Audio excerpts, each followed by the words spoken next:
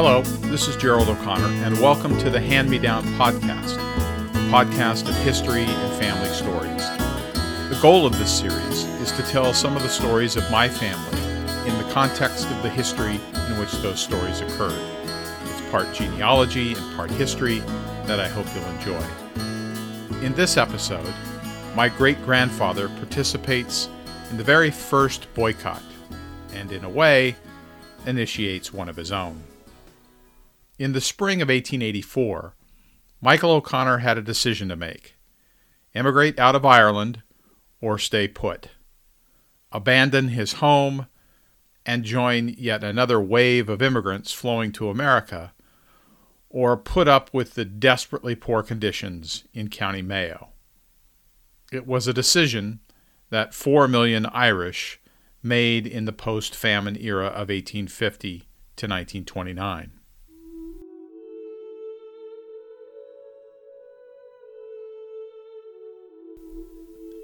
The Irish had been coming to America since before the American Revolution in relatively small but steady numbers. Some came ashore after the Napoleonic era and the War of 1812, in the so-called era of good feelings during the presidency of James Monroe. This immigration was fueled by the demand for labor in such enterprises as the Erie Canal and the early railroads of the 1820s and 30s. I don't have any evidence of any of my ancestors coming to the United States before or during this period. The second wave of Irish immigration, and certainly the most famous, occurred as a result of the Great Hunger of the 1840s and 50s, precipitated by a blight of the staple potato crop and the subsequent famine that was maintained by stringent, ineffective, and inhuman British land and food policies.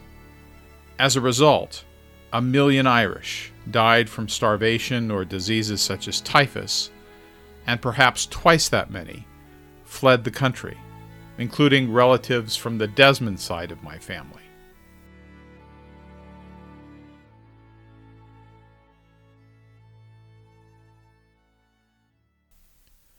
Michael O'Connor was born in 1850, 2 years before the worst of the famine ended. He grew up learning to be a farmer, like his father, Michael, before him.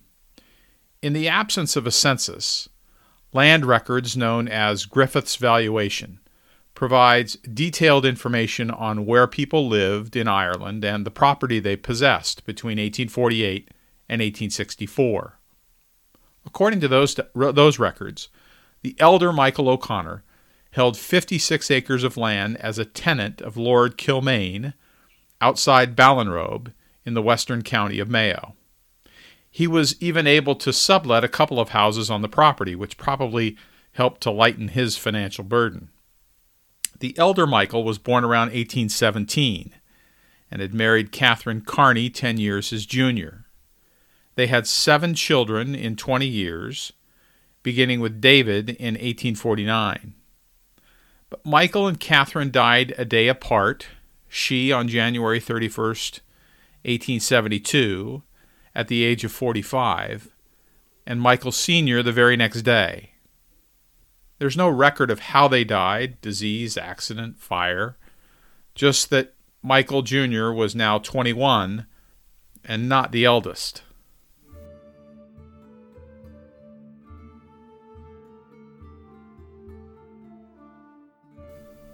Michael liked farming. It's what he knew. It's what his father had taught him. But as the second oldest child, Michael wasn't able to inherit tenancy under the Irish Landlord and Tenant Act of 1870. Only one child, the eldest David, could take over as tenant on the property. If Michael wanted to make a life for himself and a future family, he'd have to find some other accommodations, or leave, like many of his countrymen had done before, and many were starting to do again. For the first few years after their parents' deaths, Michael probably stayed on with his brother, helping him to farm the land. But that couldn't reasonably work with only 56 acres of farmland. Michael married Mary Elizabeth Kyne in February 1876 at the All Saints Church in Clonbur, just a few miles away in County Galway. Michael listed himself as a farmer on the marriage registry, and again on the registration for his firstborn, my great-grandfather Thomas, who arrived on December 7th, 1876. December 7th just happens to be my birthday, too. But soon, young Michael and Mary managed to set themselves up with a little shop for general merchandise in the nearby village of Cong, which sits on the Galway-Mayo border. Movie buffs will know the village of Cong as the primary location for the filming of the 1952 John Ford film The Quiet Man, starring John Wayne and Maureen O'Hara. After the passage of laws like the Land Act of 1870, rents increased and evictions were common. The period from 1870 to the 1890s came to be known as the Land Wars. The Irish National Land League organized resistance movements to reduce evictions or prevent police actions. Some of the evictions were violent, but resistance also took the form of nonviolent protest. The Land League's Charles Stewart Parnell led a campaign called the 3 Fs: fair rent, fixity of tenure, and free sale. One of the land agents in the Lochmask area of Mayo lived off the exorbitant rents he collected. In 1880, this agent set about evicting 11 tenants, and the Mayo branch of the Irish Land League urged the agent's employees to withdraw their labor and stop working his land. Locals organized a campaign of isolation against the agent in the community. That agent's name was Charles Boycott. Mayo residents ignored and ostracized him, and shopkeepers in Ballinrobe and Cong, and probably including Michael O'Connor, refused to serve him or provide him with services. From those actions, we now have the term boycott. Charles Cunningham Boycott appealed to the press in England for help, and by November, some 50 volunteers from the Orange North, supported by 1,000 English troops, helped to harvest his land. But as one newspaper stated, it probably cost £10,000 to harvest 500 pounds worth of crop. By December, Boycott had had enough of County Mayo and left Ireland in disgrace, his name forever attached to campaigns to put economic and social pressure on oppressors. The publicity meant that the tactic and the name boycott would catch on throughout Ireland and was reported around the globe. By 1884, Michael O'Connor had had enough as well.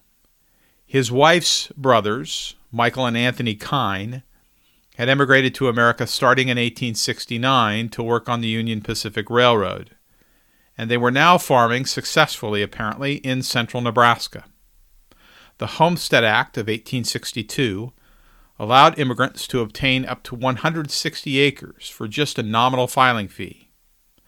Michael had saved up enough to join them and booked passage on the SS Canadian. He and Mary and their growing family with 6 kids, Thomas, age 7, Patrick, age 5, Catherine, 4, Michael, 3, Mary, 2, and David, age 6 months, joined a third wave of immigration out of Ireland. They landed in Boston on June 3, 1884. Their ultimate destination, Grand Island, Nebraska.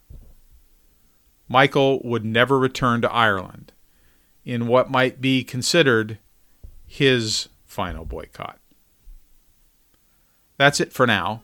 My thanks to my cousins Ron O'Connor and Sharon Hill Newman for copies of and links to documents and images. If you would like to see the images, documents, and a copy of the Griffiths valuation mentioned in this episode, be sure to visit the website at o'connor.home.blog.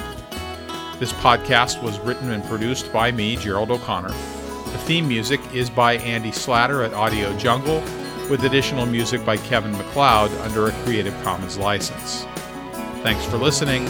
I'll see you next time on Hand Me Down.